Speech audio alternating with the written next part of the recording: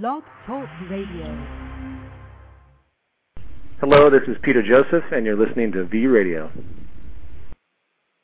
Hello, and welcome to this edition of V Radio. V Radio is once again proud to present Jacques Fresco and Roxanne Meadows of the Venus Project, coming on tonight to talk about, tonight for them, today for me, to talk about the world tour and how it's been going. So I'm going to go ahead and just bring them on. Hello, Jacques. Hello, Roxanne. It's great to have you back. Hi, Neil. It's great to be back. Hi, Neil. Good to talk to you, as always. Excellent, excellent. Well, we were talking just a little bit off the call, and you're like, gee, don't ask me where we went, because I can't remember. You've been to so many places. I guess the question would be, first of all, I'll start off, is what kind of reception are you getting? Has it been encouraging? Oh, it's been really overwhelming. It's been wonderful. To do this for so long and not really seeing people out there, even after Zeitgeist came about, knowing that all these chapters were there, but to meet the people is just really great.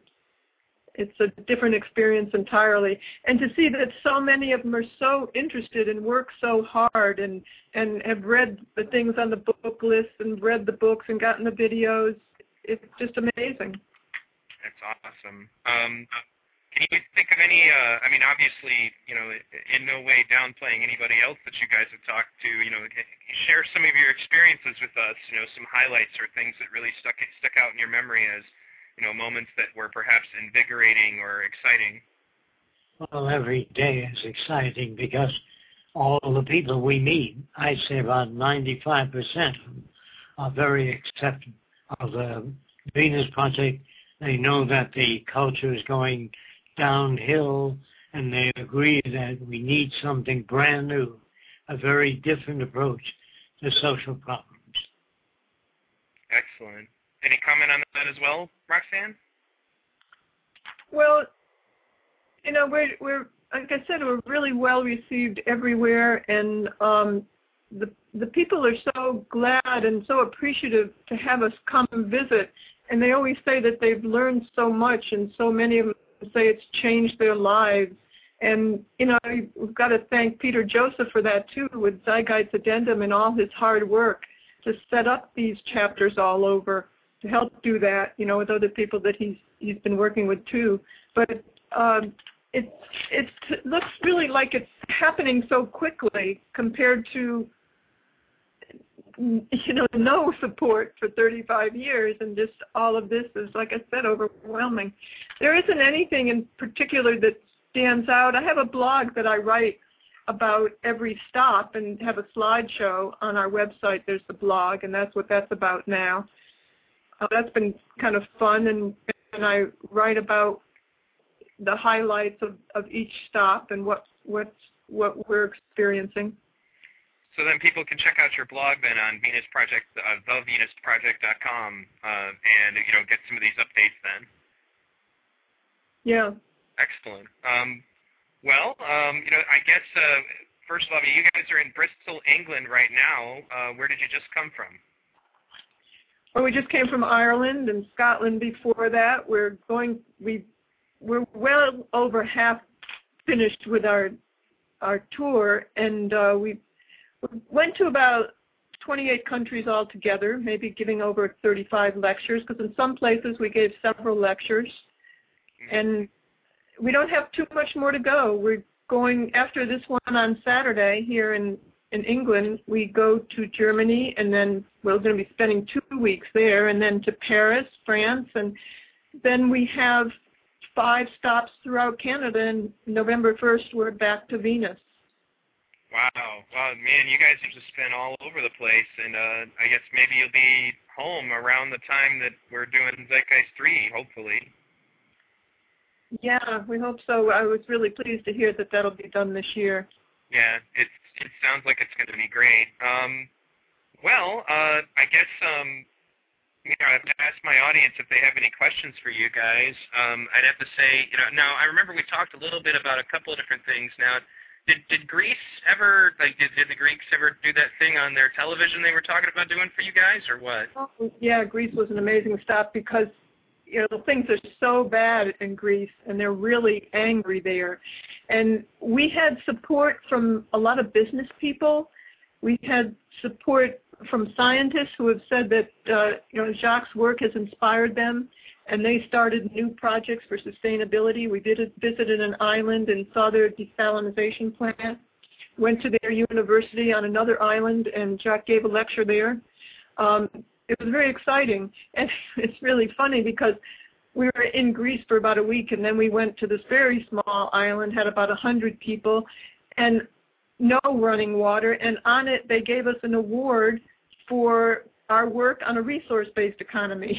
So it's really getting out there. That's really awesome. Yeah, I mean, I've seen, like, you guys, I'm sorry, go ahead. I was just going to answer your question. I got diverted. The TV show that we thought we were going to have, and they thought we were going to have too, because I think some of the anchor people within the television station were really for the Zeitgeist movement. That's what we're running across more and more. There are a lot of professional people who are in different fields who are really pushing and doing some tremendous work towards the Venus Project and the Zeitgeist movement. But it got stopped when it went higher up, so it didn't come about.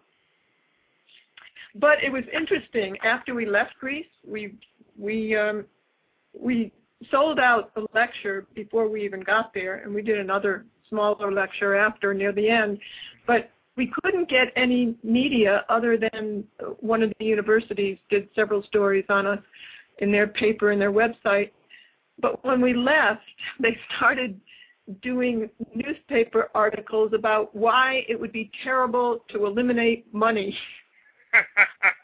So, it must have some impact. Yeah, well, yeah, they must be scared. It's interesting how people cling to that. I mean, me, I'm always the one in the center of all these debates, and it's clear that, there was actually a guy, Robert Anton Wilson, that he wrote The Atheist Rising, and in his book he refers to money as bio-survival tickets. People get, like, they think that money is their survival. They get almost, emotionally attached to it. They think it's their security. So, anything that they get really nervous about it. It's like, what? No more money? Because they know how to live with money. So without money, it's like something that has come to be, something that people comfort themselves with. So, but I guess. So we talked a little bit about that. We talked about Greece. Now, I mean, where are you guys headed next?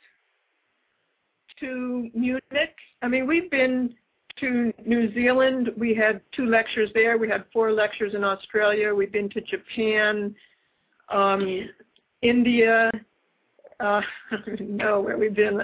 It just gets dizzying. Every week we're in another location. So, Greece and Ireland and Scotland. I hate to leave people out, but Sweden. It's a great stop in Sweden. Spain was amazing, too. They have a huge group in Spain. They were great. The hardest thing about all this, people say, well, isn't it hard doing all this, going, staying in hotels and staying in people's homes and being in another place and all this flying? The hardest part is saying goodbye to all the people that we meet, because it's like instant family when you come across people who have similar values. Right, and are so interested in the things that you're interested in and really working towards this. They really feel like family. So it's really hard to say goodbye at every stop. I definitely have to envy you guys for going to Ireland. I've only visited there once, and I wanted to live there immediately. I really liked the people there and their attitude, and they take much better of their country, too. What was Japan like? Well, Japan, there were a couple of places that we really weren't that well known, and the audience wasn't that large, and that was Japan and India. Mm-hmm. Japan is such a regimented culture. The city was really not that pleasant.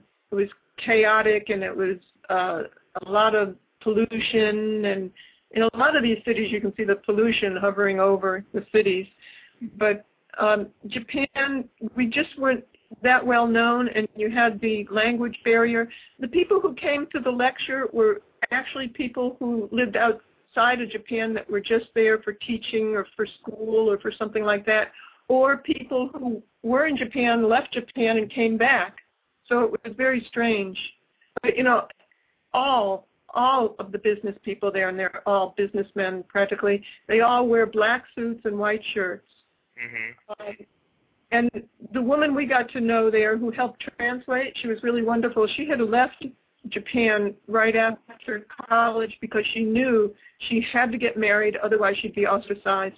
The culture is just so rigid that it's, you know, the robotics are great, technology is great, but the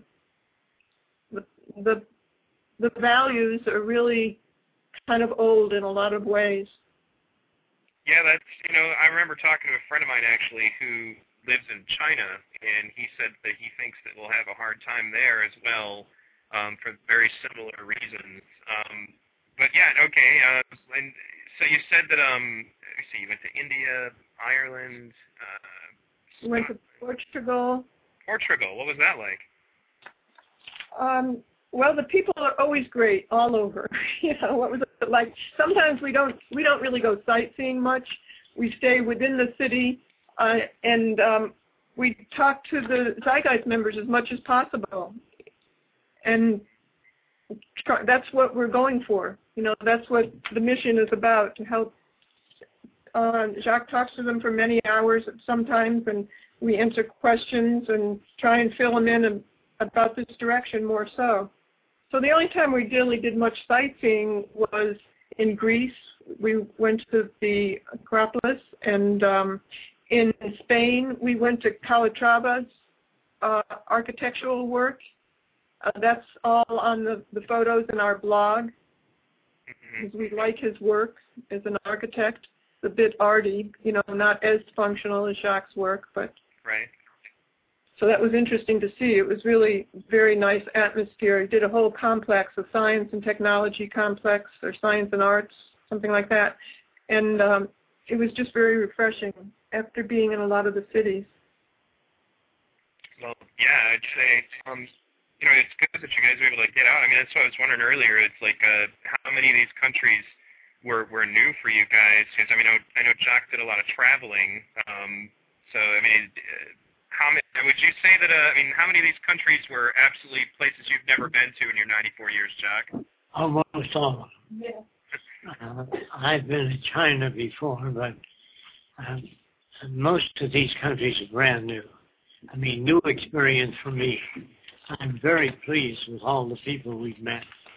The kind of questions we get are usually the typical questions that everybody asks.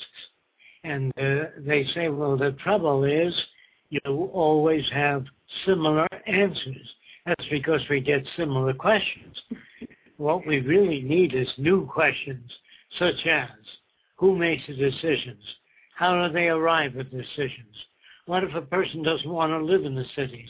Are they free to live outside the area? And a major decision made by a consensus, a small group of people, all the decisions made by scientists and engineers.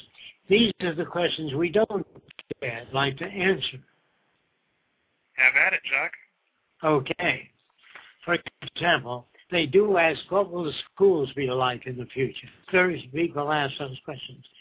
The schools will be very different than they are today.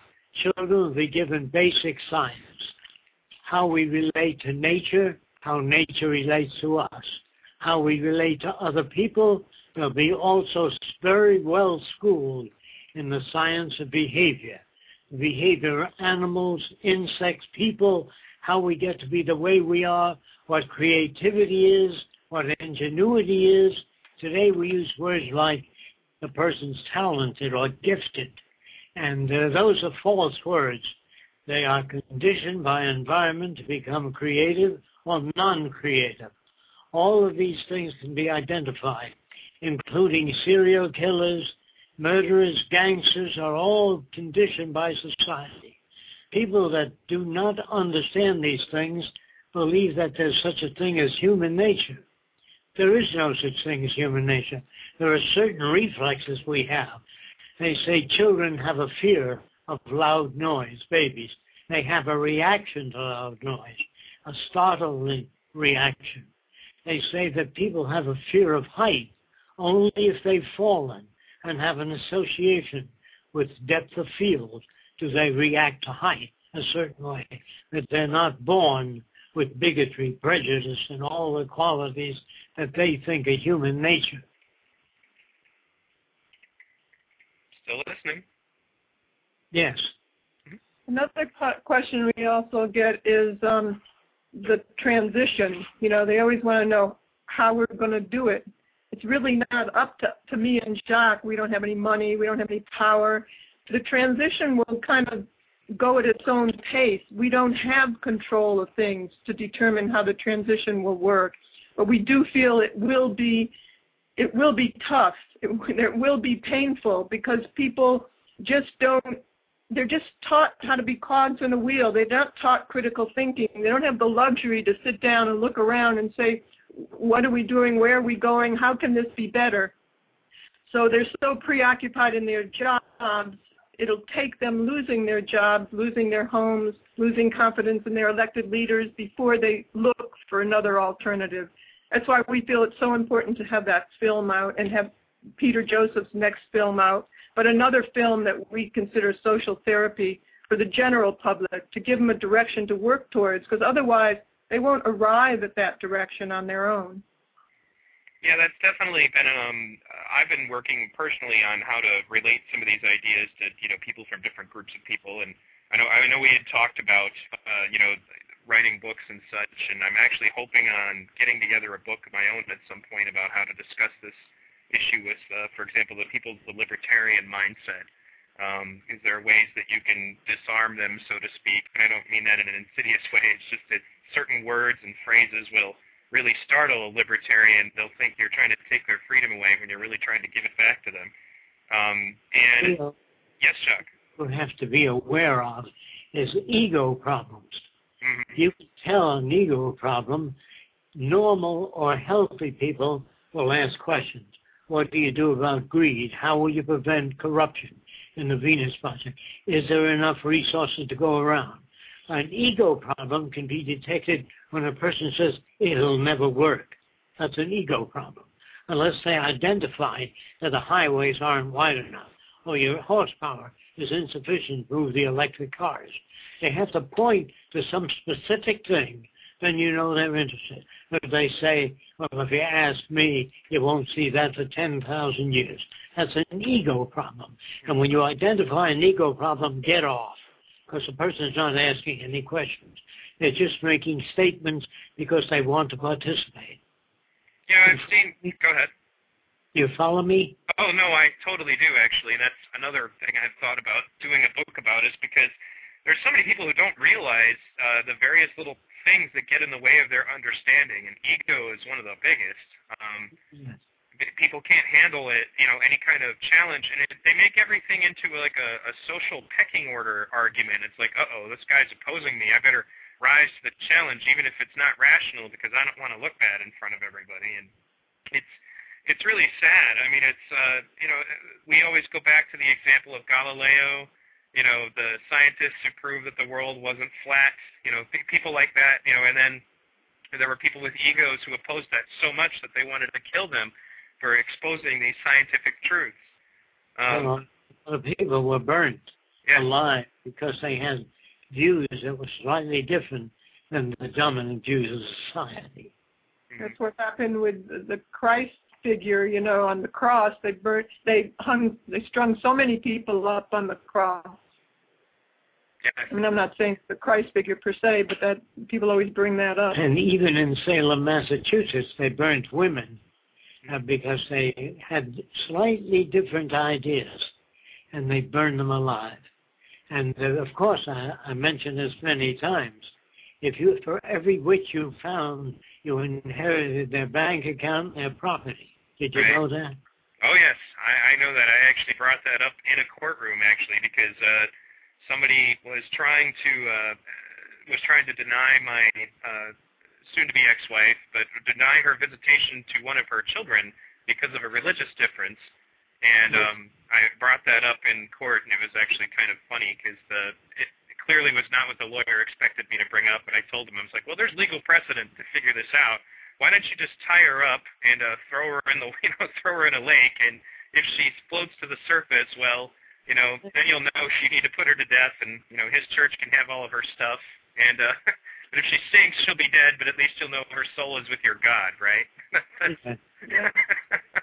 Well, it's such an elementary tale. You would imagine that people would be better informed, but obviously our schools are failing. In other words, our schools are better equipped than ever, but we are not emphasizing science. Science to me means to check things out, test it. In other words, you don't want to follow anybody. You want to check their statements. Make sure they correspond with the physical world. Make sure they correspond with a referent for what they talk about. People usually just shoot off at the mouth without any understanding because they're encouraged to do so in this particular kind of culture, where ego and winning the game, gaining the most funds that you can, the best in property and wealth.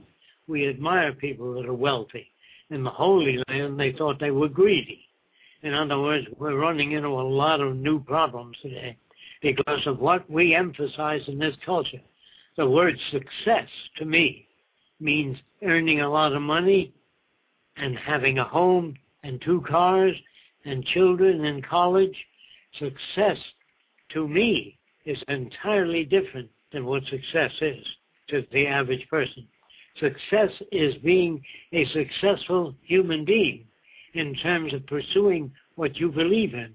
If you believe in making paintings, writing poetry, writing music, if this is what you really want, you're successful to yourself. But to be successful to a culture means to sell yourself short of what you really want. That's very true, and I commented on that on a radio show not long ago because we had a radio show about the fact that, the society kind of makes people materialistic and makes them think that in order to be successful, they have to have a certain amount of cars of certain quality and a big house, and they need to get married and have 2.5 children and all that other jazz, and otherwise they're not successful.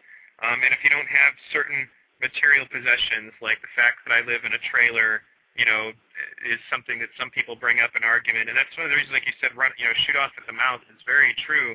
You see people, they'll say things that are just, they'll say these little vagaries, like they'll say things like, nobody likes you, or everybody likes this person. And I always catch them. I'm like, nobody? Everybody? Do you have any data to support that nobody likes this, or everybody likes that?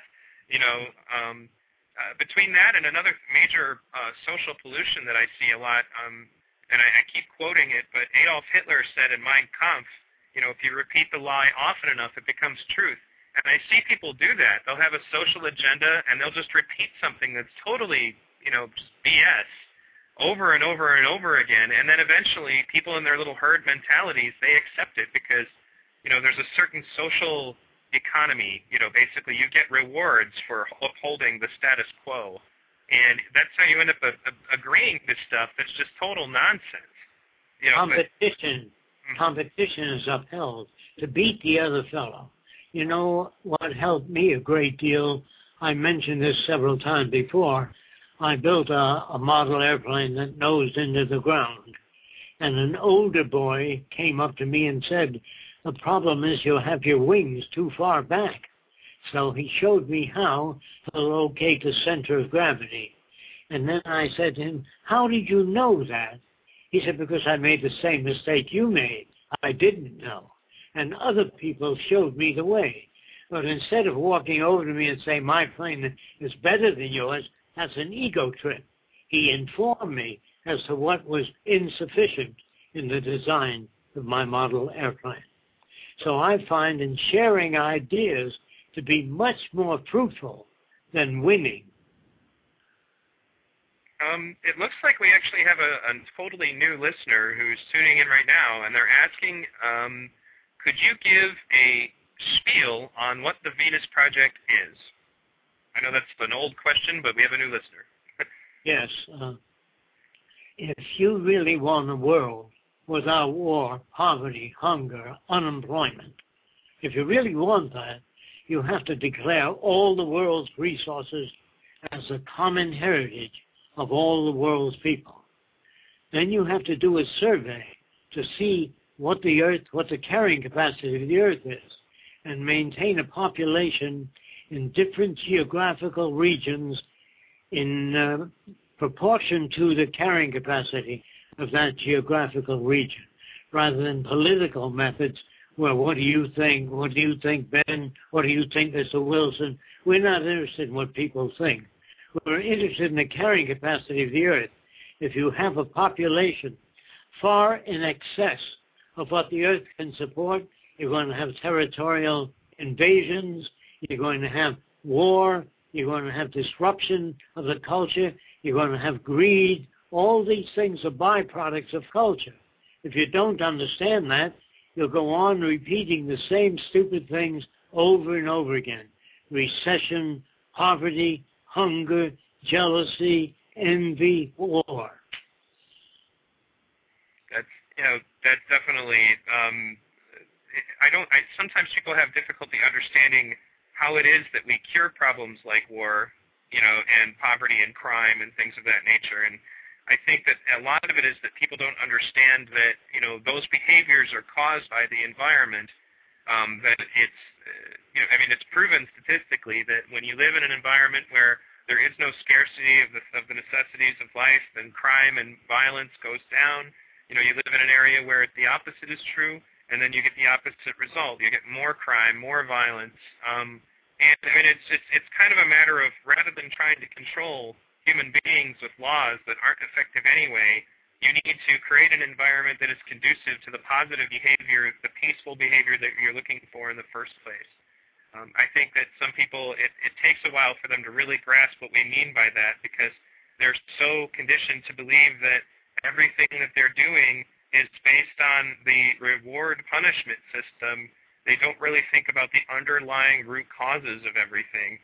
And that, I think, is one of the major things about the Venus Project, that it sometimes takes people a while to get. Somebody was asking, actually, this is a question about the tour. What do you guys do in between your various lectures? Well, most of the time we visit with the Zeitgeist members. Pretty much that's it. We fill them in with areas that they have difficulty with. We fill in the difficult problems and answers that they're not able to be forthcoming with.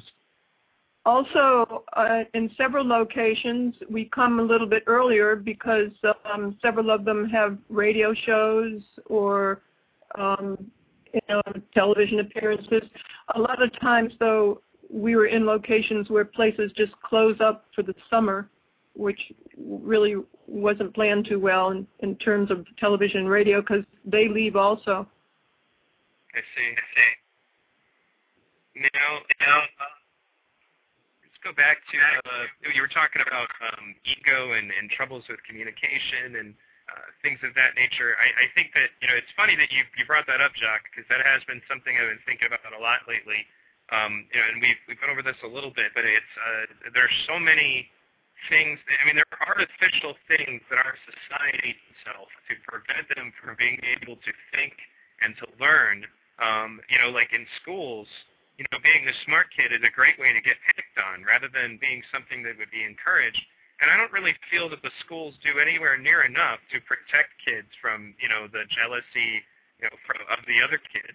In the end, it would be better if we just made sure every kid was smart. But there just seems to be like a value structure that's backwards. You had your own problems when you went to school. I know I had problems when I went to school. Being smart, they don't place anywhere near as much emphasis on things like science fairs as they do as their sports and things along that line. And people think that science is just another field. I'm a fabric designer, another man's a poet and a writer. There is nothing else. The only real operational training that children must have, human behavior is shaped by culture. They have to be exposed. And one way to do it is to say, if you were raised in the South, you'd speak with a Southern accent. If you were raised in the backwoods of the South, you might have become a member of the Ku Klux Klan. and want to burn people even though they've done nothing. The way you come and the values you're given by your culture seem perfectly real to you. To me, when I go to France and I notice a person that can speak English, speaks English with a French accent, and that is the proof of environment. There are people that study language, and they can tell exactly what part of the globe a person came from by their regional dialect. Not only their regional dialect, their values and facial expressions. It's really not where the emphasis is today in psychology. It's on the individual. They blame the individual, left over from religion too. Talk about good people, bad people. So it's they're looking at things totally backwards. Well, go ahead. It's harder today even for women to go into science and things that are substantial. I think they're put down even more. So you have less women in science. That's another thing we see all over, that there are very few women in many of the zeitgeist movements, mostly men. It's interesting. It's not that they don't get it, and they certainly aren't discriminated against in any zeitgeist circle, and it just, I guess part of it is I think that the culture that ends up zeitgeist movement, a lot of them are the kind of guys who sit around their computers all day, and it's not to say that people outside of that can't comprehend it. It's just that a lot less girls do that. A lot less girls just sit around their computers.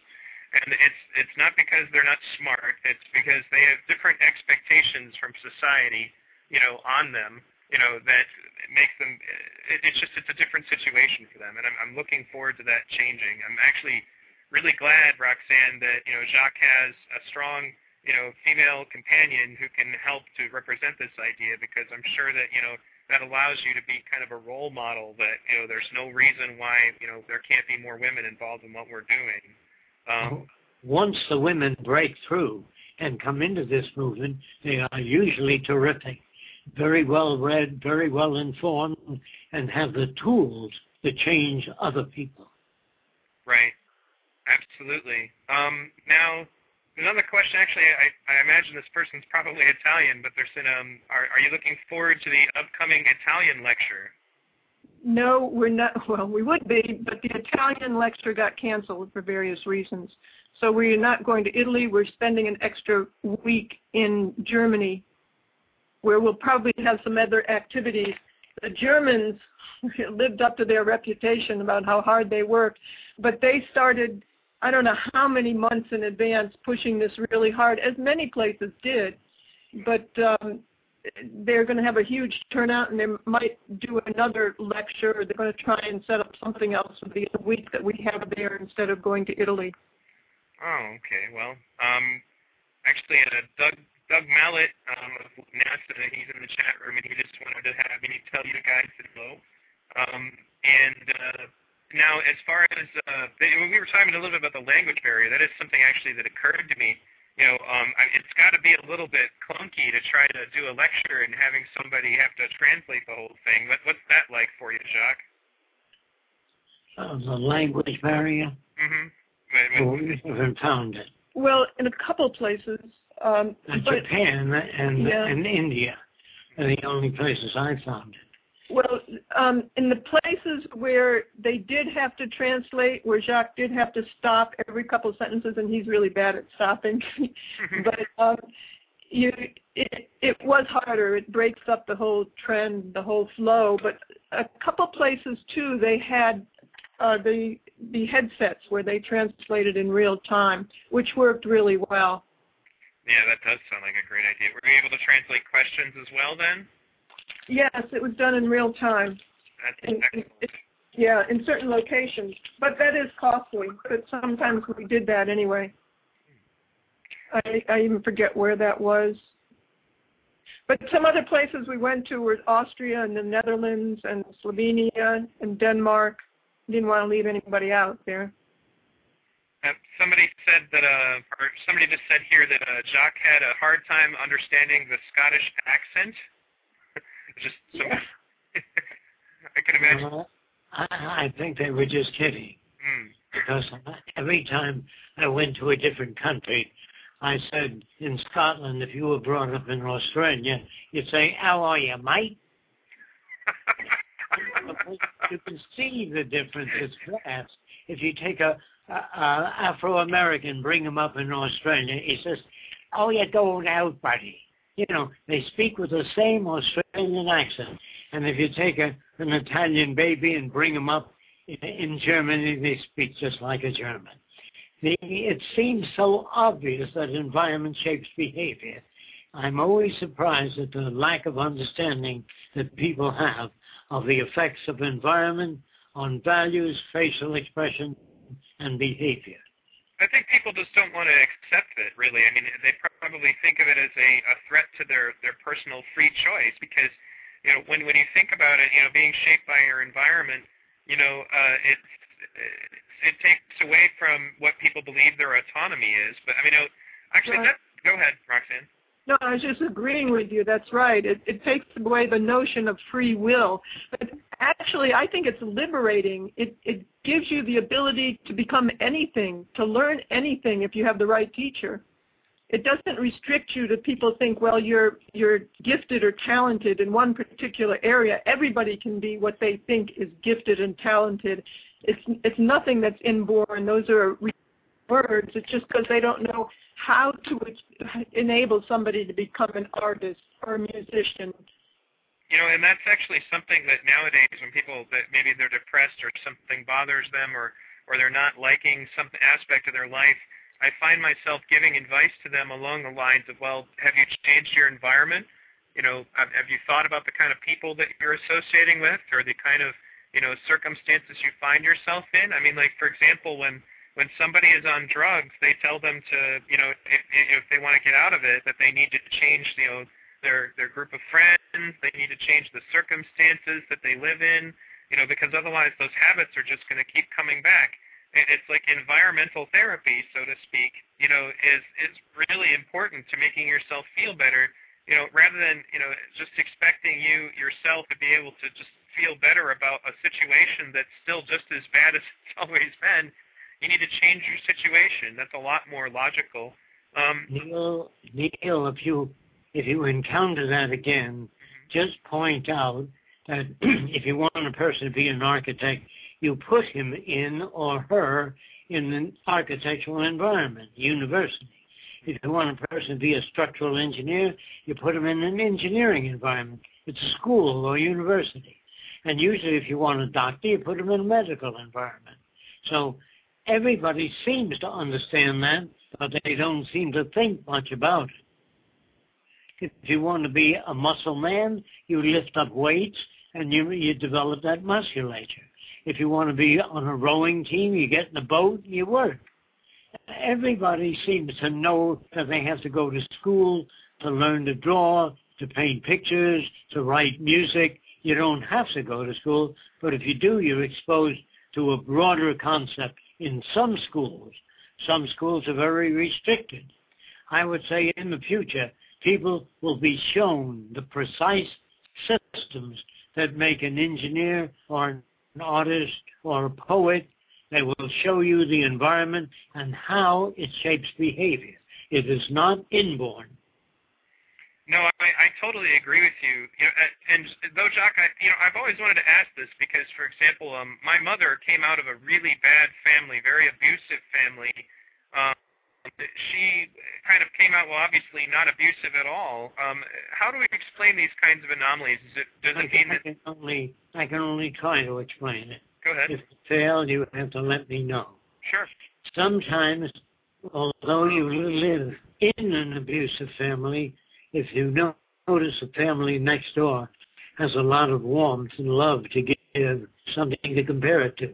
But if you've only known an abusive family, if you've never read any books or seen motion pictures about differences in behavior, then you question your family. But if you never see anything outside of the Nazi Party or the Ku Klux Klan, that becomes your limited ability to select or preferential environments.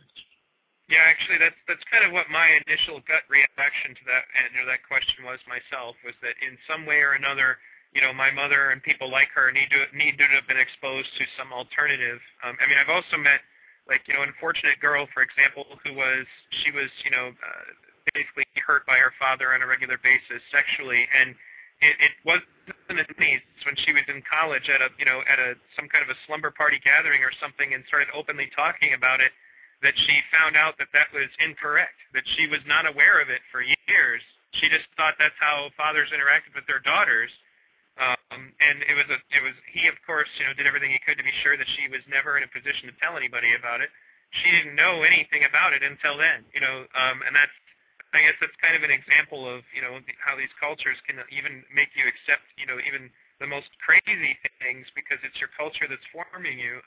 Now there's actually somebody here in the chat room from Slovenia who wanted to tell you they met you there and they really enjoyed the lecture and to thank you, if I'm saying that word right. And another question was, how does it feel after all of these years to be doing this? Well, I really feel that people are beginning to ask a lot of new questions. And I just feel privileged to be able to be there to answer some of the questions. So far, I haven't been stumped by any questions yet. But I look forward to the day that someone will ask a new and original question.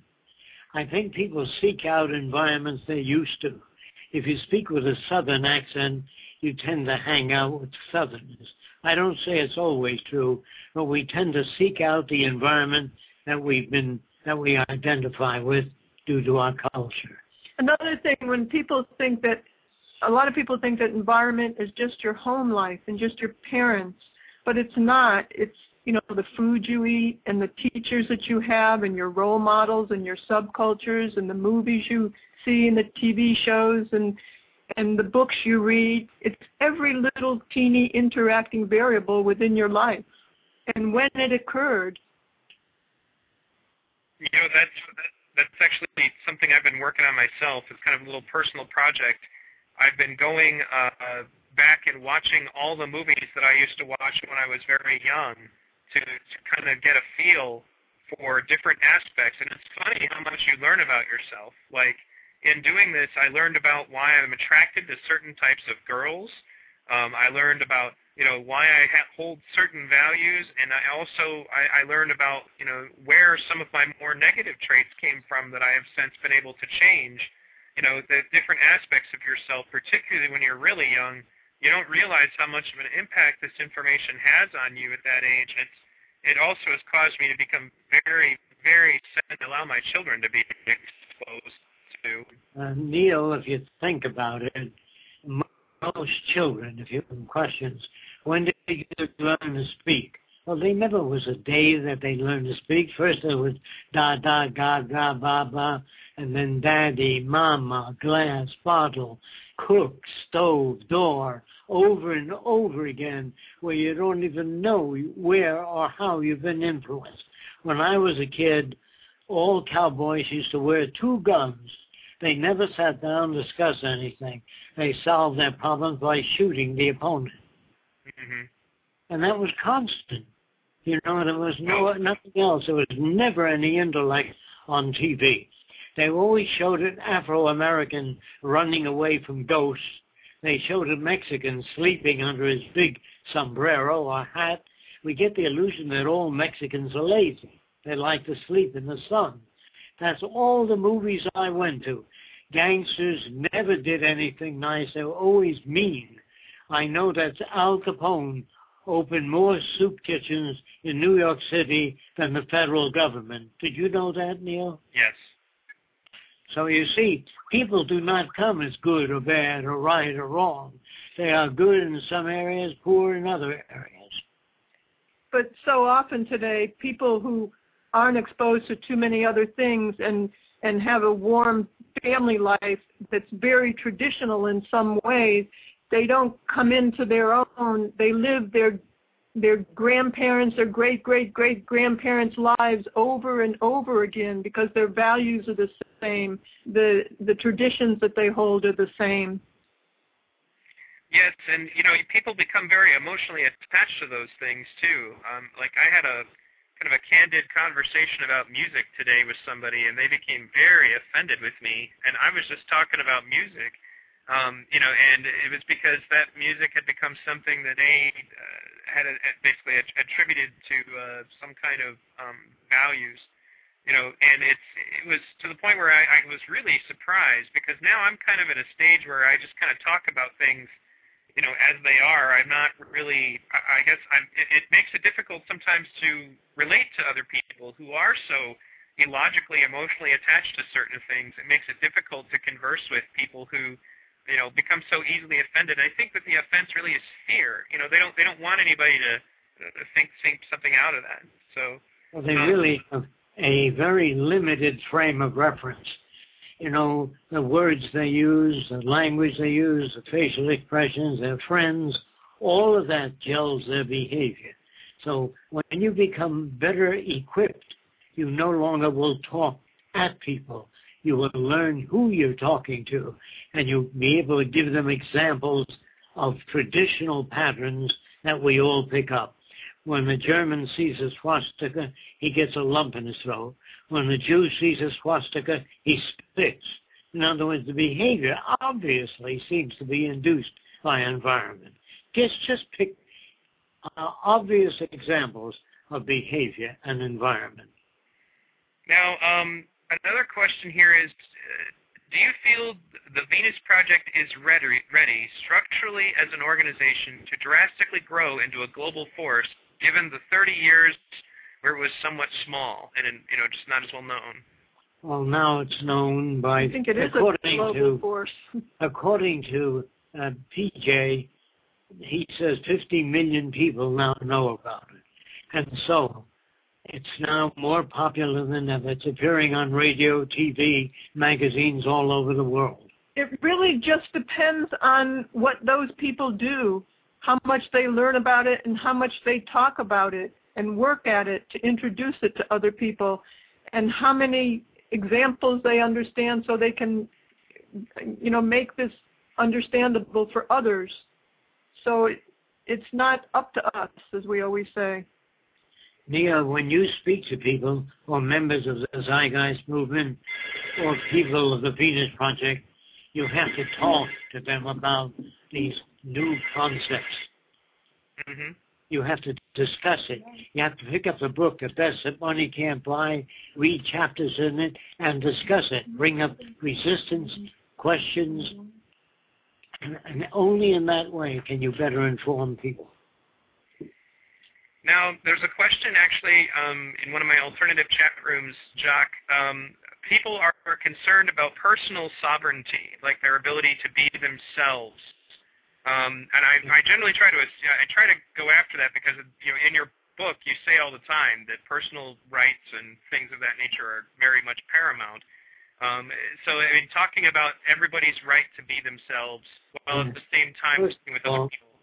First of all, the concept, be yourself, is a senseless concept without a referent. If you're brought up in a Jewish culture, you behave like a Jewish person. Are you yourself? What do you mean by yourself? If you're brought up by Seminole Indians, you picture heaven as a happy hunting ground with lots of deer. If you're brought up as an Eskimo, heaven has lots of seals. Do you understand what I mean? Mm-hmm. You're never yourself. You're brought up by an Irish family, and you say, the lad is an Irish boy from Dublin. And that's the way you'd speak if you're brought up in Ireland. What do you mean by yourself? There's never been a demonstration of a self. Sometimes in court they say, tell me in your own words what happened. And a person says, blah, blah, blah, blah, blah, blah. That's your own words. There's no such thing as your own words. You understand that? Yes. If you're brought up in the South, you can't talk in your own words. You talk with a Southern accent. If you're brought up in England, you talk with an English accent. Nobody has ever been themselves. And that's, and I don't think people are ready to accept that. They don't like the idea, just like Roxanne said earlier, they don't like the idea that they're not, people didn't like the idea of the earth being round. They thought you could see it's flat. Your eyes, look at it. Look at the horizon. It's absolutely flat. But when scientists found out it was round, they didn't try to get along with people. That is not your job. They could have said it's a little round and a little flat. But they didn't. They said, you're wrong. The views that you hold have no backup, no reference. You're not born speaking a language. You're not born, drawing or understanding physics or English poetry. You pick that up from your environment. So the self is everything that you've learned from your books, your family life, your teachers, your role models. Mhm. You guys still there?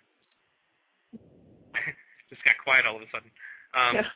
But yeah, your role models, different aspects of, what formed you as a person. Well, the movies you watch and who you hang out with. You ask your friends, the people you're talking to, if you were raised as a baby by the Eskimos, you'd think like an Eskimo.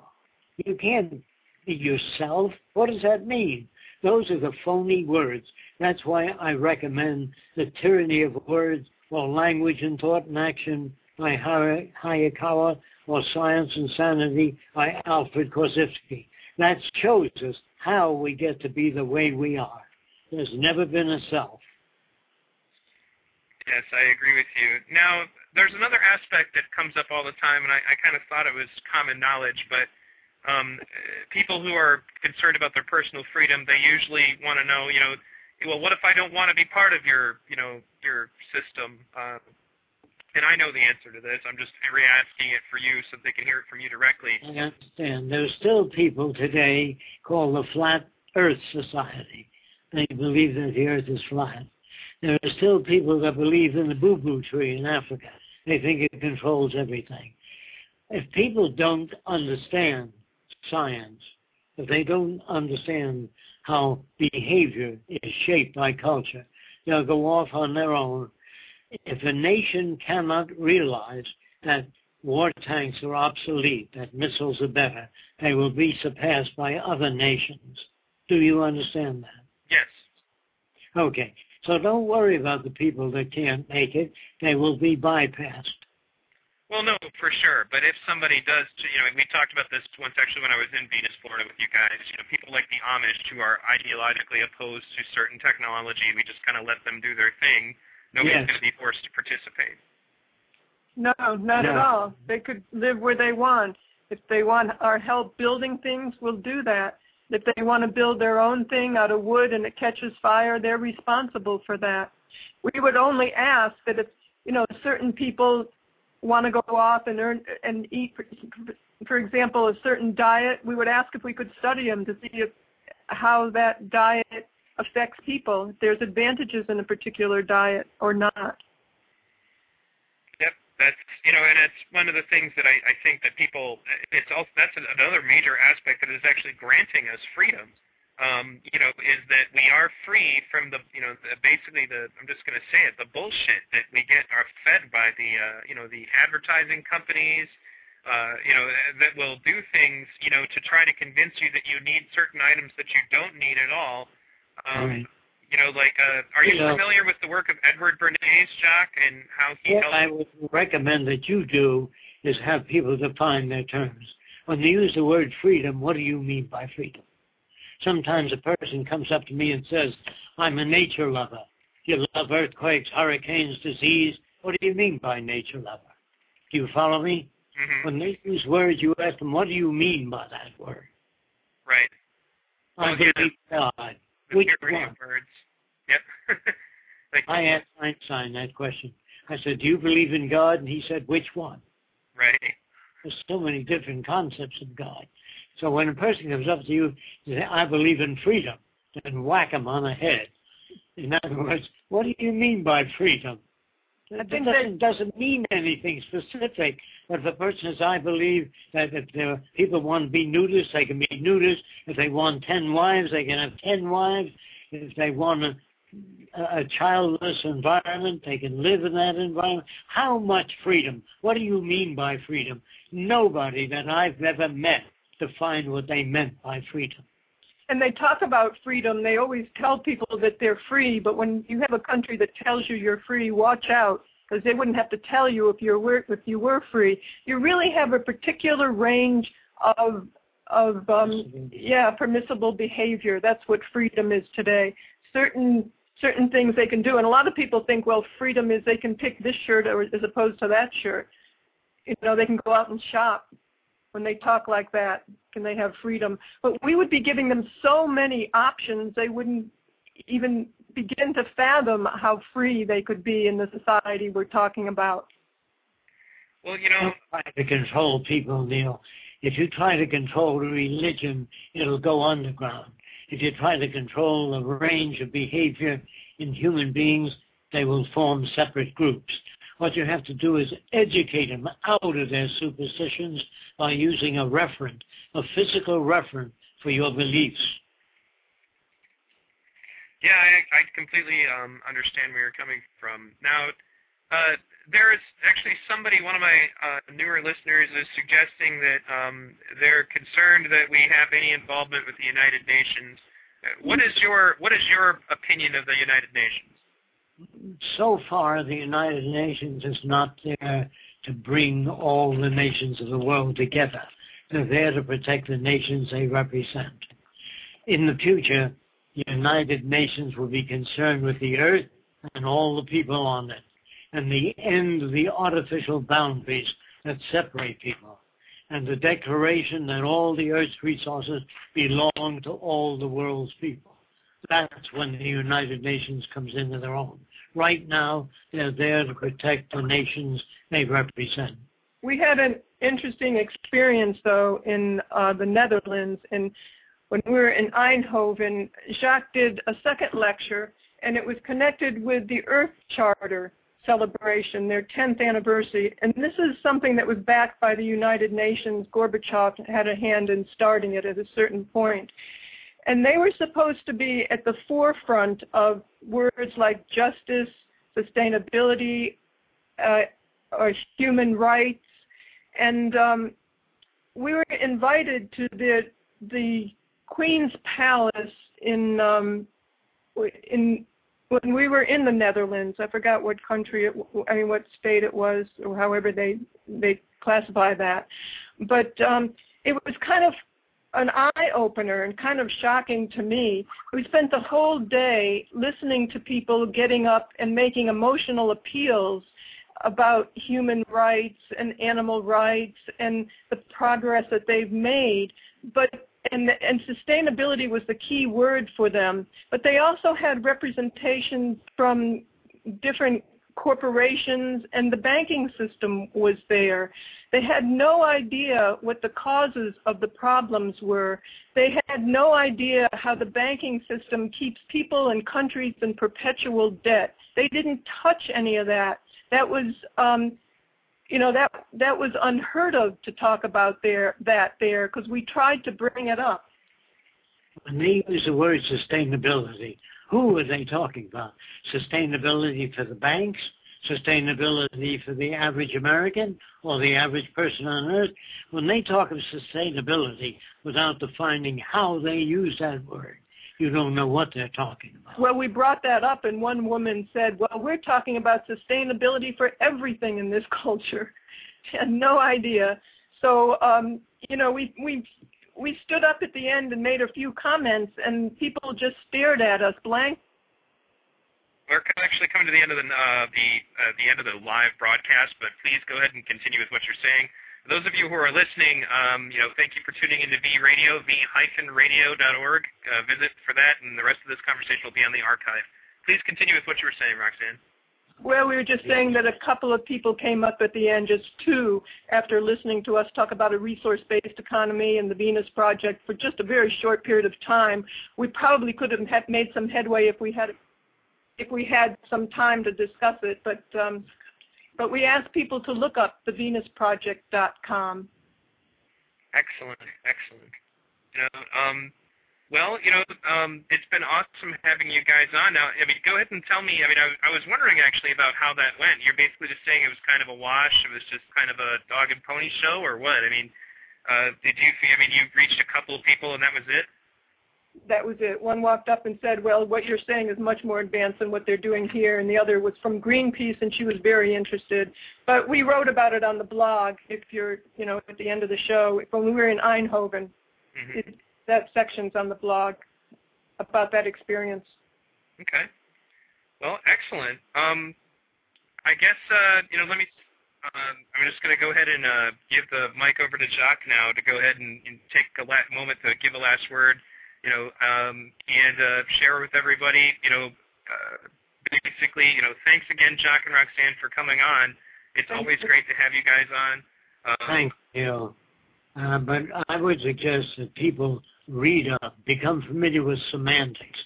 Before you even talk about anything, you should question everything. Everything you learn, a lot of it is damaged, artificial, and straight out lies. I would say that be very careful. I don't want people to follow me. I want them to listen to what I say. If it makes sense, do it. Look up everything I say. Cross-examine me. Don't believe a word I say. Don't believe a word anybody else says unless they can back it up. Thank you for the privilege, Neil. Thank you for coming on, guys. Thanks, Neil. And I'll actually probably talk to you guys a little bit off the air, if you guys have a moment. And thank you, everybody, for tuning in. You were listening to V Radio. Please visit vradio.org, v-radio.org. And also, of course, visit thevenusproject.com. And thank you guys for coming on. Go ahead and say goodbye to the listeners. Bye-bye. Bye-bye. We'll talk to you later. Thank you. Excellent. All right. Let me...